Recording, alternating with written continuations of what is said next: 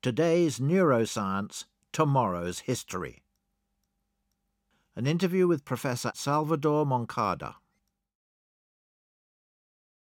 I grew up really in El Salvador. I went to primary, secondary school in El Salvador, and later I went to study medicine at the University of El Salvador. So I grew up in Central America, specifically in El Salvador, although I was born in Honduras. Well, my household was unusual for Central American for the Central American cultural environment.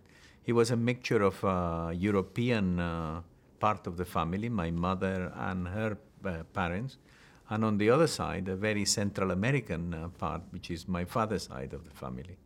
So I grew up in a home which, in countries like Argentina or Chile, would be usual, because there was a lot of emigration of Europeans. But in Central America was a very strange background. Well, my mother and her parents left Europe in, I think, 1938, just before the annexation of Austria to Germany. They managed to get out just in time, and they went to Honduras because was one of the easiest countries to emigrate to. They left it late. There was no time to get visas to go into anywhere else. And they ended up in a country that my grandfather had never heard of, really. So it's an unusual situation. For them, was completely unusual. He told me once that he didn't know really where he was exactly going.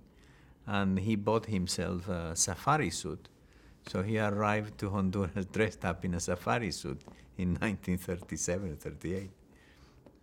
My father was a very strong influence in terms of leading me towards a thinking career, if you want, an academic career.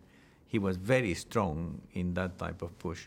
And somehow my Jewish European part of the family was much more relaxed about it than my father was.